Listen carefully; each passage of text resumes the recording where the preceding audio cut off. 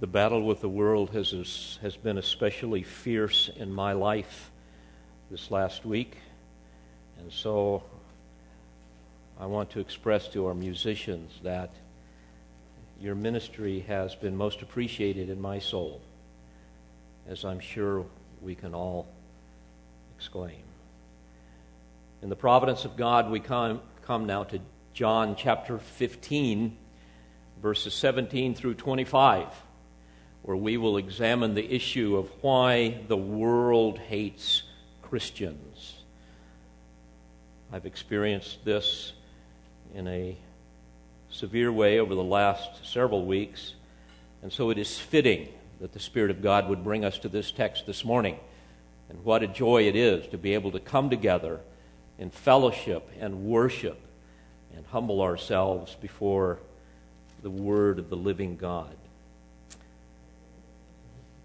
Our text begins in verse 17, where Jesus says, "This I command you, that you love one another. If the world hates you, you know that it has hated me before it hated you. If you were of the world would love its own. But because you are not of the world, but I chose you out of the world, therefore the world hates you. Remember the word that I said to you, a slave is not greater than his master. If they persecuted me, they will also persecute you. If they kept my word, they will keep yours also. But all these things they will do to you for my name's sake, because they do not know the one who sent me. If I had not come and spoken to them, they would not have sin, but now they have no excuse for their sin. He who hates me hates my Father also. If I had not done among them the works which no one else did, they would not have sin, but now they have both seen and hated me and my Father as well. But they have done this in order that the word may be fulfilled that is written in their law. They hated me without a cause." It is the night of Jesus' betrayal, and he is warning his disciples about something that they are about to experience that they've not experienced before. And that is the intense hatred of the Gentile world as well as their own kinsmen. They've seen this hatred toward their master, but they're about to experience it themselves. Eventually, all of them, except for John, who was exiled onto the Isle of Patmos, would be martyred, including the Apostle Paul that would come along and join their ranks a little later.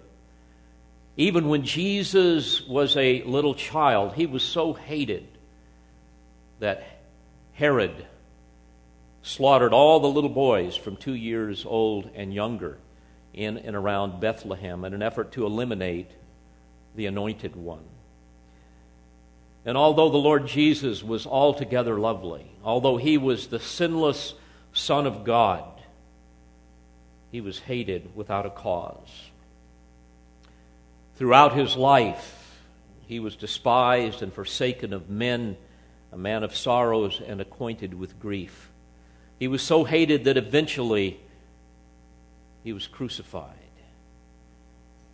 From the very beginning of the church at Pentecost, those who belong to Christ have been despised, especially by religious people. In Acts 5, we read of the intense jealousy of the hearts of the high priest and his associates when they witnessed the phenomenal growth of the church. Jesus warned his disciples in John 16, verse 2, "They will make you outcasts from the synagogue, but an hour is coming for everyone who kills you to think that he is offering service to God." Certainly this was the attitude of that great persecutor Saul of Tarsus prior to his conversion, at which point he became the Apostle Paul and boldly proclaimed the gospel, resulting in enormous persecution on his behalf. In 2 Corinthians 11, he speaks of numerous imprisonments beaten times without number, often in danger of death. He says, 5 times I received from the Jews 39 lashes. Can you imagine that? 3 times I was beaten with rods. Once I was stoned. He described how he experienced dangers from the Gentiles and dangers among false brethren, counterfeit believers in the church. Eventually, Nero had him executed. The Romans became threatened early on by Christianity because they witnessed large numbers of their own joining the church. And they despised Christians because they gave their allegiance to Christ rather than to Caesar. Many of them refused to join the Roman military. Christians refused to worship the Roman idols, insisting that faith in the Lord Jesus Christ is the only way to salvation. And we know how well that goes over even in our culture. Though they were kind and gentle, the message of the gospel that they proclaimed, the message that they lived, exposed sin. It exposed religious superstition, which only inflamed the sensitivities of both the Jews and the Gentiles. You will recall that devastating fire in Rome in July 80, 64 was blamed on Christians. Nero needed a scapegoat to cover up his own wickedness. And this, of course, ignited government-sponsored persecution. Christians like us were arrested. They were tortured.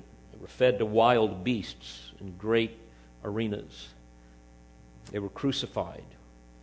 They were even soaked in wax alive and used as a torch to light Nero's gardens. This is demonic, satanic hatred. The world's hatred of Christians continued into the 2nd and 3rd centuries, especially in the Roman Empire, and it really reached its zenith in the 4th century A.D. under the savage rule of Diocletian, who endeavored to literally exterminate all Christians from the world. Until Constantine came along, he claimed to be a convert to Christianity, and he put a temporary end to that persecution in the proclamation of the Edict of Milan that essentially decreed that there needed to be tolerance for Christians in the empire. But then came the persecution from the Roman Catholic Church. One historian states, under the Roman Catholic Church, which replaced imperial Rome as the dominant power during the Middle Ages, persecution broke out anew. Ironically, this time the persecution against true believers came from those who called themselves Christian. The horrors of the Inquisition, the St. Bartholomew's Day massacre, and the martyrdoms of many believers epitomized the Roman Church's effort to suppress the true gospel of Jesus Christ. The writer goes on to say, more recently, believers have been brutally repressed by communist and Islamic regimes. In fact, it has been estimated by none other than a Roman Catholic source that, in all of church history, roughly 70 million Christians have been killed for their profession of faith, with 2/3 of those martyrdoms occurring after the start of the 20th century. The actual number is likely much greater. The Catholic journalist cited in this news article estimates that an average of 100,000 Christians have been killed every year since 1990. End quote. I'm sure you've noticed that it is politically correct to demean and mock Christians. We are typically depicted as ignorant hypocrites, as narrow-minded bigots in Hollywood and in the media. In a recent speech, presidential hopeful Hillary Clinton was speaking about how women are being denied access to reproductive health. If you remember the whole Hobby Lobby situation. And basically, she's promoting abortion. And in that context, she said, quote, laws have to be backed up with resources and political will, and deep-seated cultural codes, religious beliefs, and structural biases have to be changed, end quote. Of course, this is the ultimate goal of the pro-abortion caucus. In our culture, And in our courts, we see the erosion of our fundamental freedoms in the United States, namely the freedom of speech, freedom of religion. Freedom of religion is now trumped by the culture's ferocious appetite for what they would call sexual liberty. According to the Alliance Defending Freedom, quote, a new concept that sexual liberty trumps religious freedom has begun to impact churches, ministries, and individual Christians across the nation. They go on to say this concept has led to the passage of sexual orientation and gender identity ordinances. These ordinances elevate special interests over our cherished fundamental freedoms, especially religious freedom. They go on to say their practical effect is to legally compel Christians to accept, endorse, and even promote messages, ideas, and events that violate their faith. Those promoting these ordinances use public sympathy gained through misleading rhetoric about, quote, discrimination to silence dissenting voices. And no ministry will remain immune if they remain true to Scripture's teachings about sexuality and gender, end quote. And certainly we see this hostility mounting against the church, even our own church. Some of the most violent emails I get are from homosexual activists. I don't think you need to be convinced of the world's hostility towards Christianity and how it is alive and well all around the globe. I shudder to think what our children are going to experience as they grow up, should the Lord tarry. But it's important for you to understand this morning, my purpose is not to somehow gin up animosity towards the world, not at all, because we were once like them. And were it not for God's grace, we would still be like them. In Ephesians 2, Paul says, "And you were dead in your trespasses and sins, in which you formerly walked according to the course of this world, according to the prince of the power of the air, of the spirit that is now working in the sons of disobedience." So we must bear in mind that even though the world hates us, this is the very same satanic system from which we have been delivered. So as we contemplate Jesus' words, his explanation of why the world hates us, we need to see more clearly why we should have compassion, why we should love our enemies, that they might see Christ in us and be saved.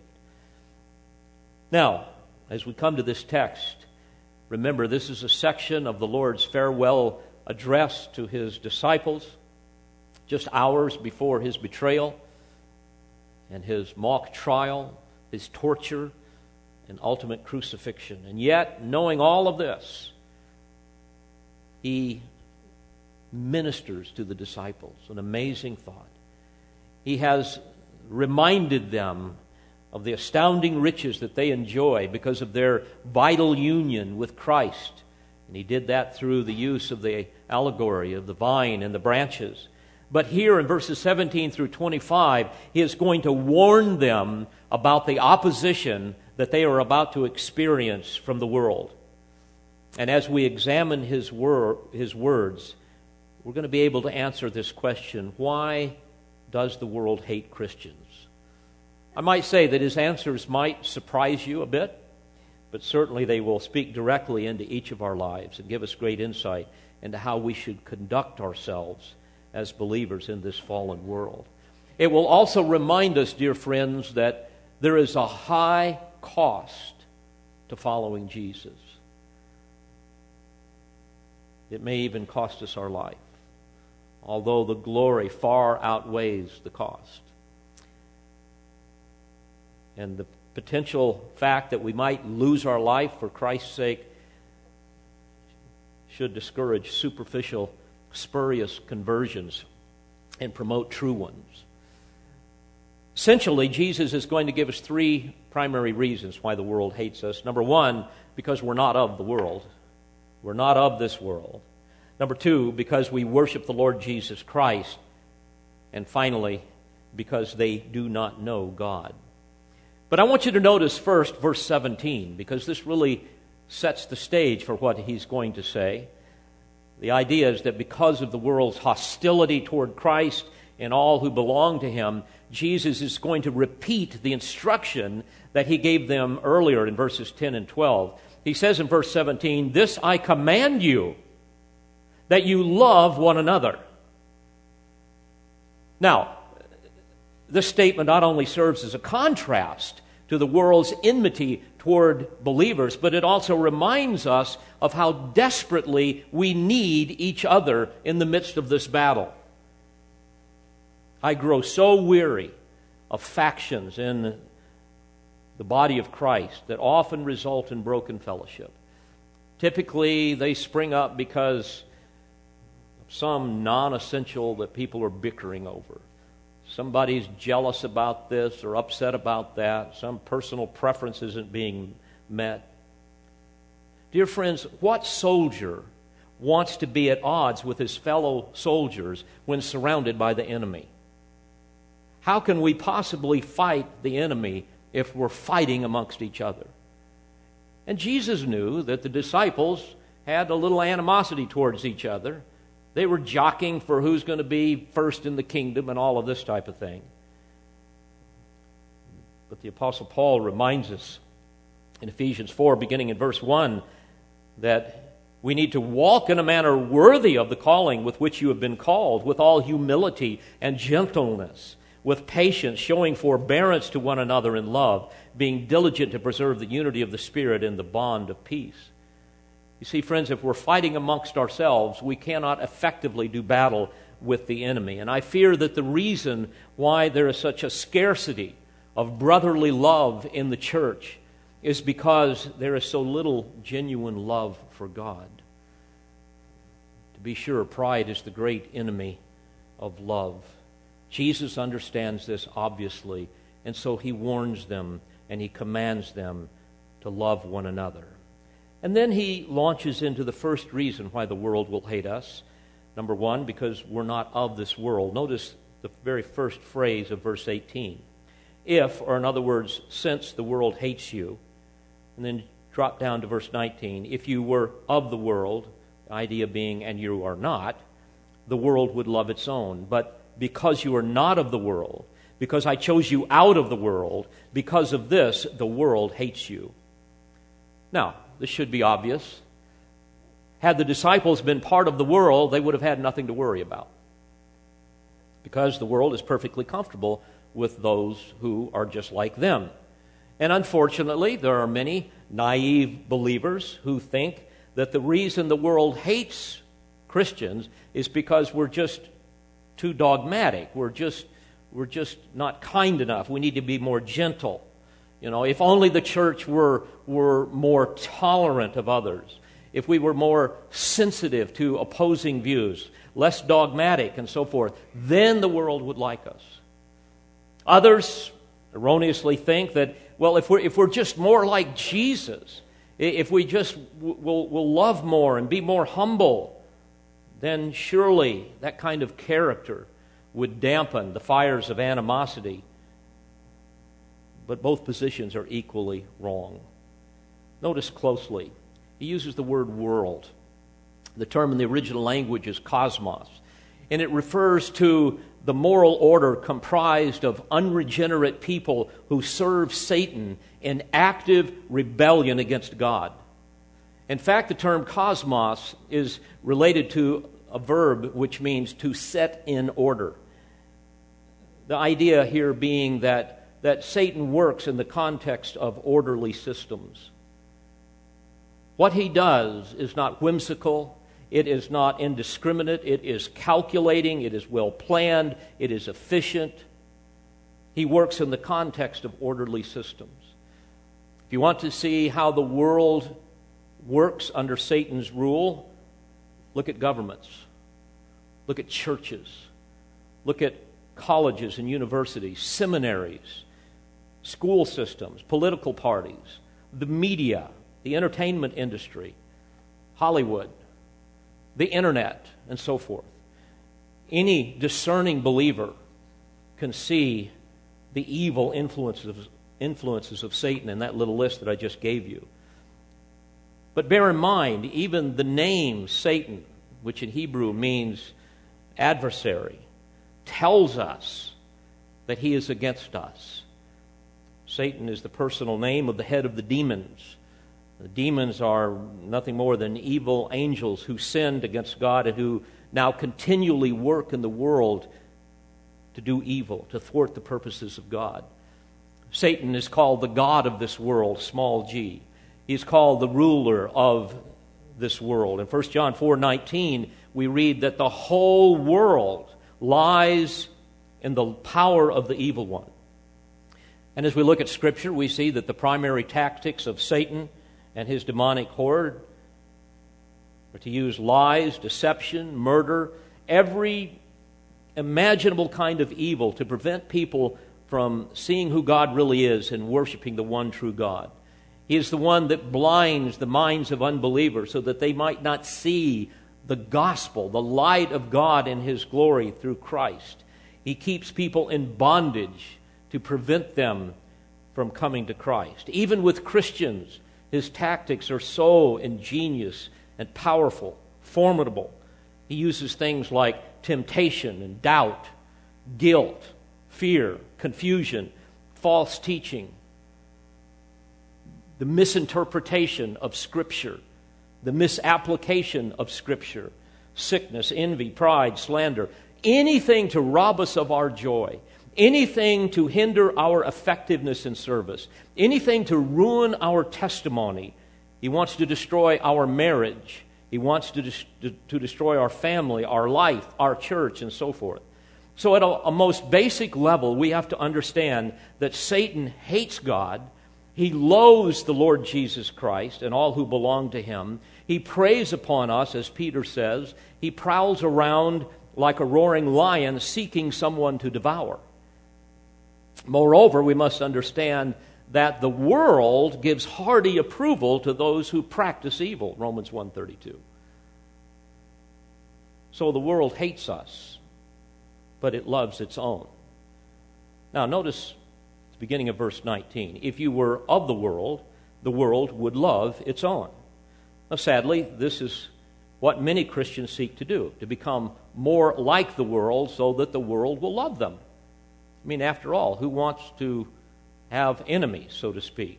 And how sad to see Christians go to such great lengths to look like the world, to talk like the world, to think like the world, to develop appetites and ambitions and conduct themselves like the world, to function according to earthly values just so that they can be popular.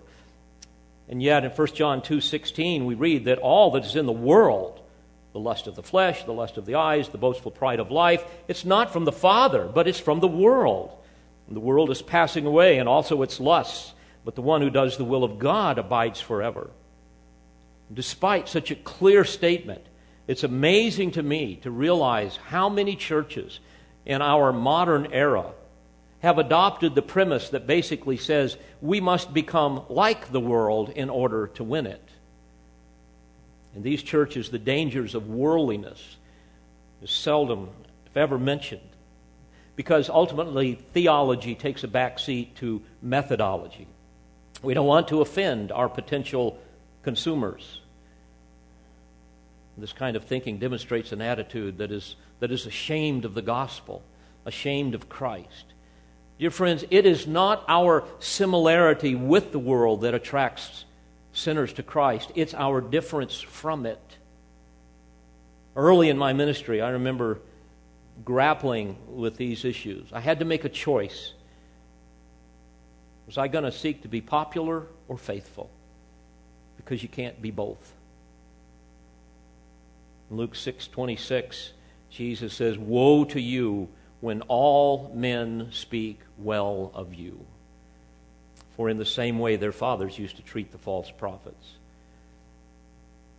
Christians who claim to love Christ yet seek to be popular with the world have forgotten that stunning rebuke made by the pastor of the Jerusalem church, the Apostle James. In James 4:4, he begins by saying, "You adulteresses."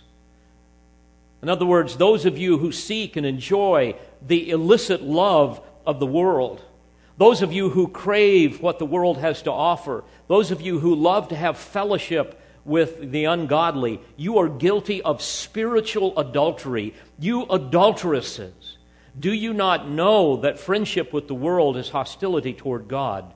Therefore, whoever wishes to be a friend of the world makes himself an enemy of God.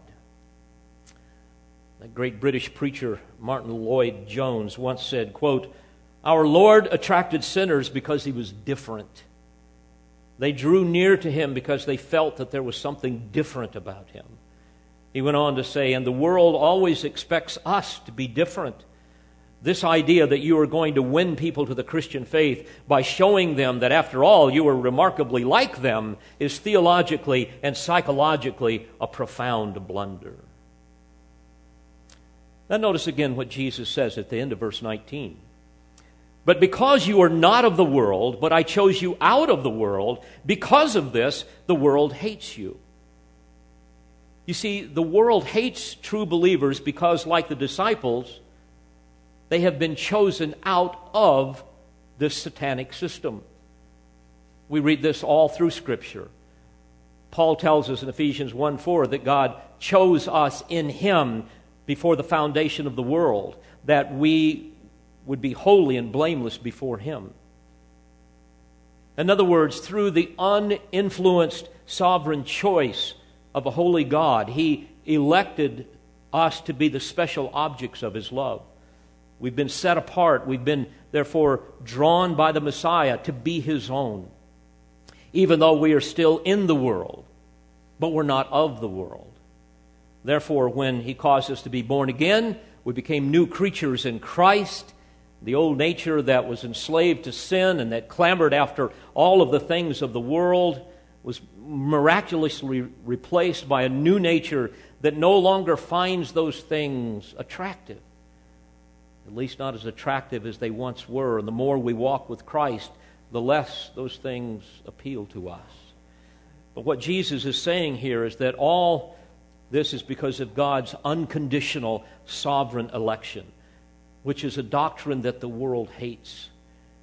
People have, by nature, a rabid commitment to self-determination. In Luke 4, you will recall, when Jesus announced His ministry as the Son of Man to His Jewish kinsmen, He also explained to the synagogue worshipers that God has compassion on whom He chooses. Well, they went ballistic. In verse 28, we read that in all the synagogue and all in the synagogue, were filled with rage as they heard these things. And they rose up and cast Him out of the city and led Him to the brow of the hill on which their city had been built in order to throw Him down the cliff. That's never happened to me, but I've had people who have wanted to do that to me when I preach on the doctrines of grace. In John 6, Jesus said to the large group of disciples that were following Him, quote, "No one can come to me unless it has been granted him from the Father." This was on the heels of many other similar statements. Well, the people went nuts when they heard this idea of God choosing. So in verse 66, we read, "As a result of this, many of His disciples withdrew and were not walking with Him anymore." My friends, while the doctrine of election abolishes all pride in salvation, it has a way of absolutely igniting a firestorm of animosity amongst the people of the world. In fact, it even infuriates many Christians. Let a preacher exposit the numerous texts on the doctrines of grace and salvation, and his audience will soon disappear. But let's look beyond the doctrine here and look at the consequence of a person's life when they have been chosen out. Let that believer who has been chosen out of the world act like that. Let him manifest a character of a transformed life, and he will quickly fan the flames of enmity from the people of the world. And so Jesus says, because of this, the world hates you. Now, let's be clear here. The world will not hate mere professors who have chosen to be conformed to the world. Nor will they hate genuine believers who have rejected the command, for example, in Romans 12:2, do not be conformed to this world, to the spirit of this age, to the belief system and values of this world dominated by Satan.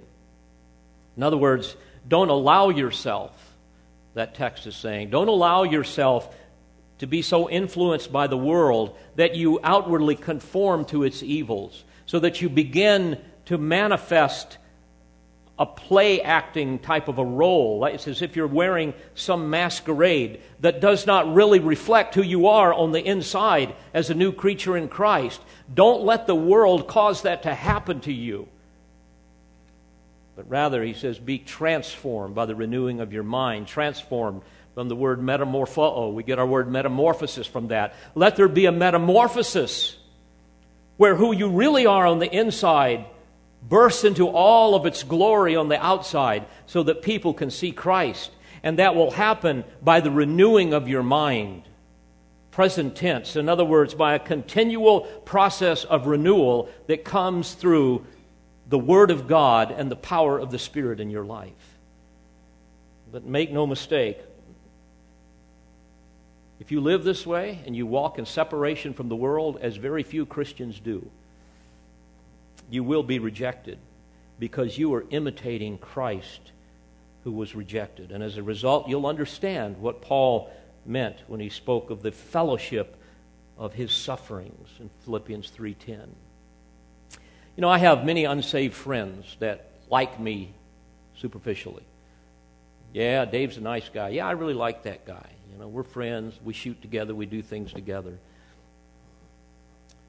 But I know deep down in their heart, they have a secret hatred for Christ. And that hatred will one day manifest itself even in my relationship with them. It's a matter of time. This is true for all of you. You must understand that the more discernible the character of Christ is in your life, the more they are going to hate you. Especially when an opportunity arises where, for some reason, you line up on some moral issue or some religious issue or some issue that is sacred to their heart. When you line up on the opposite side of them, and then you will see that they hate you. Well, this leads us to the second reason why Jesus gives for why the world hates us. Not only because we're not of the world, but because we worship the Lord Jesus Christ. Notice verse 18. If the world hates you, you know that it has hated me before it hated you. My friends, there is perhaps no greater evidence of man's depraved nature than his utter contempt for that which is holy, that which is altogether lovely, good, and pure. All of which are the attributes of the sinless Son of God. Think how often we hear the ungodly use Jesus' name in vain. This betrays not only a limited vocabulary, but it also betrays their contempt for the Lord Jesus, their disregard. The Jews attacked him for violating their man-made laws pertaining to the Sabbath, for calling God his own Father, making himself equal to God. The religious leaders loathed him because he exposed their sin and hypocrisy. They hated him because they could never catch him in some of their clever traps. They could never best him in a debate. But at the most fundamental level, the reason they hated him and the reason the world hates him today is because by nature they are in rebellion to a holy God and they serve their father, the devil. This is still true today. So it should be of no surprise that the world also hates those who worship the Lord Jesus. Verse 20, remember the word that I said to you, a slave is not greater than his master. This, by the way, is a reference to the statement that he made earlier in chapter 13, verse 13, one made in the context of Jesus washing the disciples' feet. He goes on to say in verse 20, if they persecuted me, they will also persecute you. As D.A. Carson put it, quote, "Those who preach Jesus' gospel and live in progressive conformity to his own life and teaching will attract the same antagonism that he did." I often think of the terrible toll the downgrade controversy had on the life of Charles Spurgeon, that great English preacher. He virtually stood alone in his defense of the doctrines of grace, what is sometimes called Calvinism. He stood against the errors of liberalism and Arminianism, and especially worldliness that was taking over the church in 20th century England. And the strain of the battle, frankly, shortened his life. And I was reading how he received an encouraging letter from a fellow minister, and Spurgeon wrote back to him, and here's what he said in part. Quote, "You may well pray that I may be kept near to God, for with knocks up and kicks down, if I did not lean on his arms, I were of all men most miserable. It is no easy matter to be labored both by high and low, and stand still firm." He went on to add, "Your note is like a flower in winter. It has the bloom of the summer on it. Oh, to have Christ in the heart, the Holy Ghost in the soul, and glory in prospect. For this we might well barter worlds, and for this let us strive, not only in words in the pulpit, but in verity and truth in our closets alone with our Father." Indeed, the world hates us, and there is a great and high cost for following Jesus. Oh, but it's worth it all. We would all do well to remember the words of the Apostle Paul, who suffered so greatly for Christ when he says in 2 Timothy 3:12, "All who desire to live godly in Christ Jesus will be persecuted." The contrary is also true. If you don't desire to live godly in Christ Jesus, you won't be persecuted, because the world loves its own. But know this, my friends, as Peter says, if you are reviled for the name of Christ, you are blessed, because the Spirit of glory and of God rests upon you. So again, Jesus says in verse 20, "If they persecuted me, they will also persecute you." And then he adds this word of encouragement. I'm so thankful for this word of encouragement. He says, "If they kept my word, they will keep yours also." In other words, some people out of the world who heard the gospel message believed. And he's saying this is going to happen with you as well, you disciples. Most are going to reject it, but some will believe. And Jesus warned about this in other passages. There's always going to be the few versus the many. Most people are going to reject the gospel message. They prefer darkness rather than light because their deeds are evil. Paul says they suppress the truth in unrighteousness. And every time you give them the gospel, you're kind of prying open the lid of that which they're trying to suppress, and they hate you for it. But oh, what a blessing to see a person come to Christ, right? Oh, what a blessing. It makes it worth it all. And I've seen so many times when my heart is breaking how the Lord brings something to help me see the glory of His grace in someone's life. And suddenly you remember again, but it's worth it all. Well, the world hates us because we're not of the world and because we worship the Lord Jesus Christ. And finally, because they do not know God. Verse 21, "But all these things they will do to you for my name's sake." In other words, on account of me. "Because they do not know the one who sent me." So, ultimately, the world's going to hate you, hate us, because of Jesus, who Jesus is. He is the sent one from God, the revelation of God the Father, and they don't know God the Father. And so therefore, when you speak about Jesus, and basically His name speaks of Christ Himself revealed in the gospel, so when the world hears the gospel message, they're going to hate it because they don't know God. The disciples later experience this very thing.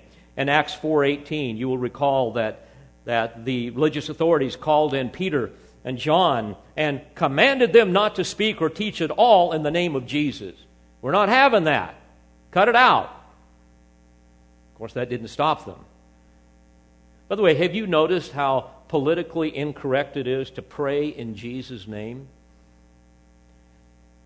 Because of some of the things that I'm involved with, I'm asked to pray quite often in large public settings. And on a few occasions, I've had the people say, one thing we would ask you not to do is pray in Jesus' name. And I quickly tell them, then you need to find someone else to pray. And every time I have an opportunity to pray, I'm not trying to be in your face, but I'm going to pray consistently with the truth of the Word of God, give people some measure of the gospel, and I'm going to pray in Jesus' name. And you know what that means. Well, Satan hates this, doesn't he? You see, Satan knows that God has highly exalted him, according to Philippians 2:10. Satan wants to be the one exalted, not Christ. God has highly exalted him and bestowed on him the name which is above every name, that at the name of Jesus every knee should bow, of those who are in heaven and on earth and under the earth, and that every tongue should confess that Jesus Christ is Lord, to the glory of God the Father. This is the name that God has given to Jesus, Lord. Oh, child of God, though the world might threaten your life, never ever be ashamed of the name of Jesus. Never be ashamed of the gospel. Jesus said, "Blessed are you when people insult you and persecute you and falsely say all kinds of evil against you because of me." But will you notice, Jesus goes on to explain that the world's animus proves that they do not know the one who sent me. You know, had they known the Father, they would have known the Son, the Lord Jesus. Verse 23, "He who hates me hates my Father also." Now, let me be clear. The world hates us because they do not know the one true God. Because by nature they are alienated and hostile in mind to Him. The Word of God tells us. They are spiritually dead. They are dead in their trespasses and sins. Paul says they are darkened in their understanding, excluded from the life of God because of the ignorance that is in them, because of the hardness of their heart. And again, bear in mind, once we were just like them, therefore we need to love them, not hate them. Take, for example, the current debate in our culture over homosexuality. Now, we cannot expect unregenerate people to submit to the truths of the Word of God, because the things of the Spirit of God are foolishness to them, Paul tells us. They cannot understand them because they're spiritually appraised. And unfortunately, many think that we as Christians hate homosexuals because we acknowledge God's Word as being authoritative when He says that homosexuality is a grievous sin that is an abomination to Him, and those who practice that sin shall not inherit the kingdom of God. 1 Corinthians 6, 9 and 10. But just because we do not support the homosexual lifestyle does not mean that we do not love them.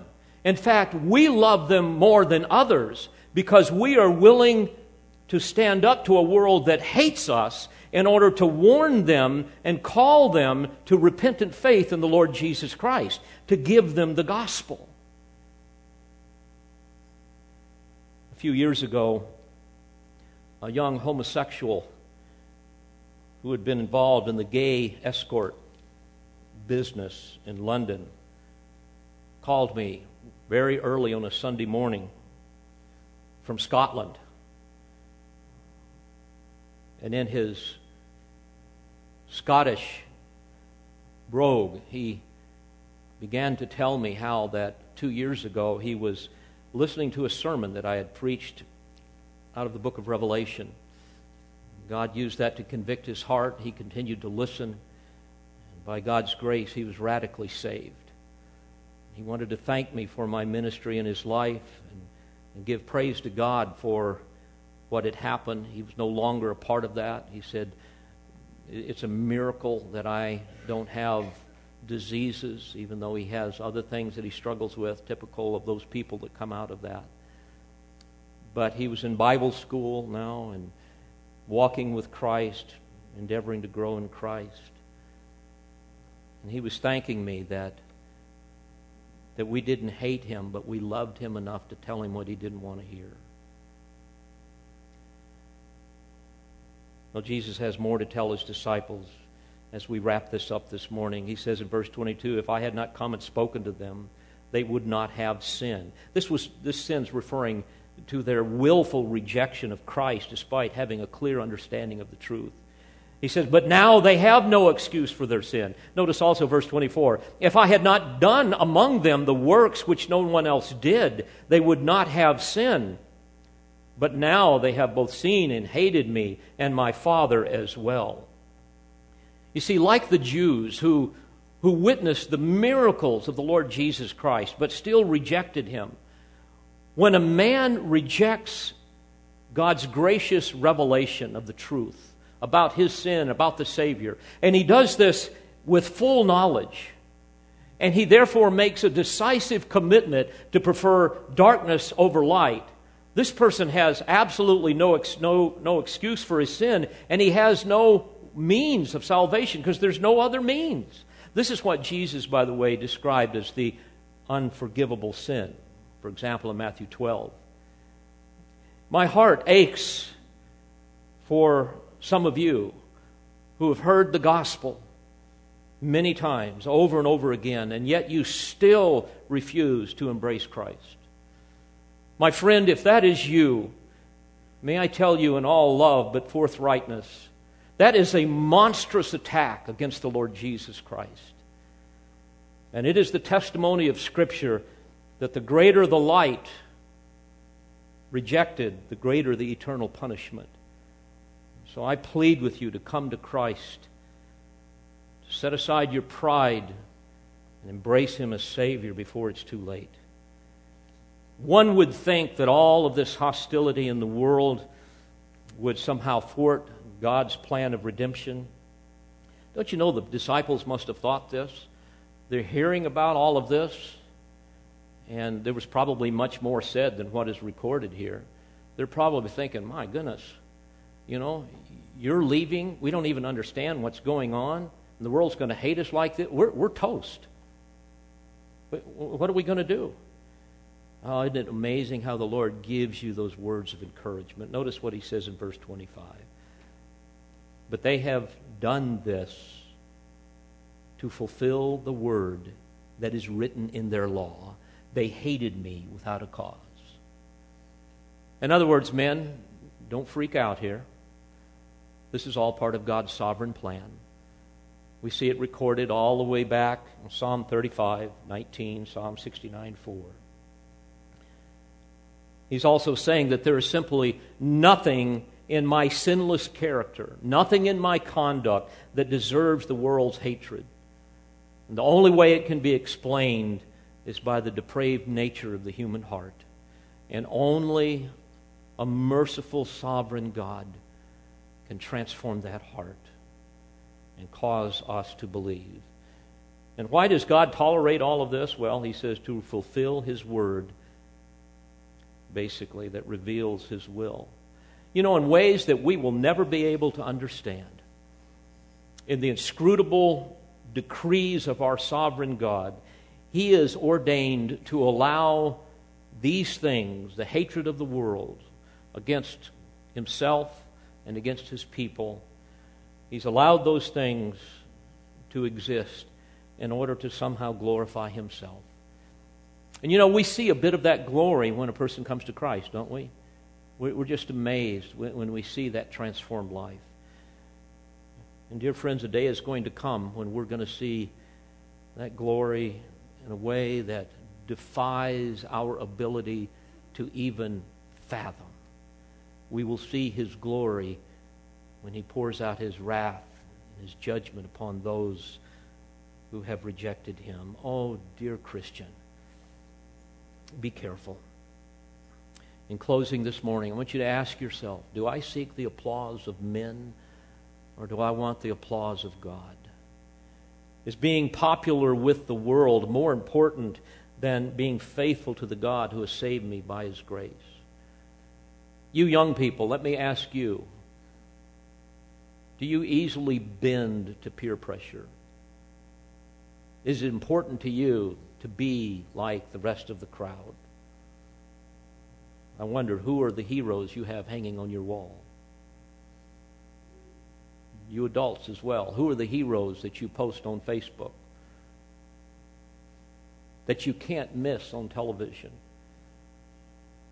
Because there's a real danger of making those things idols.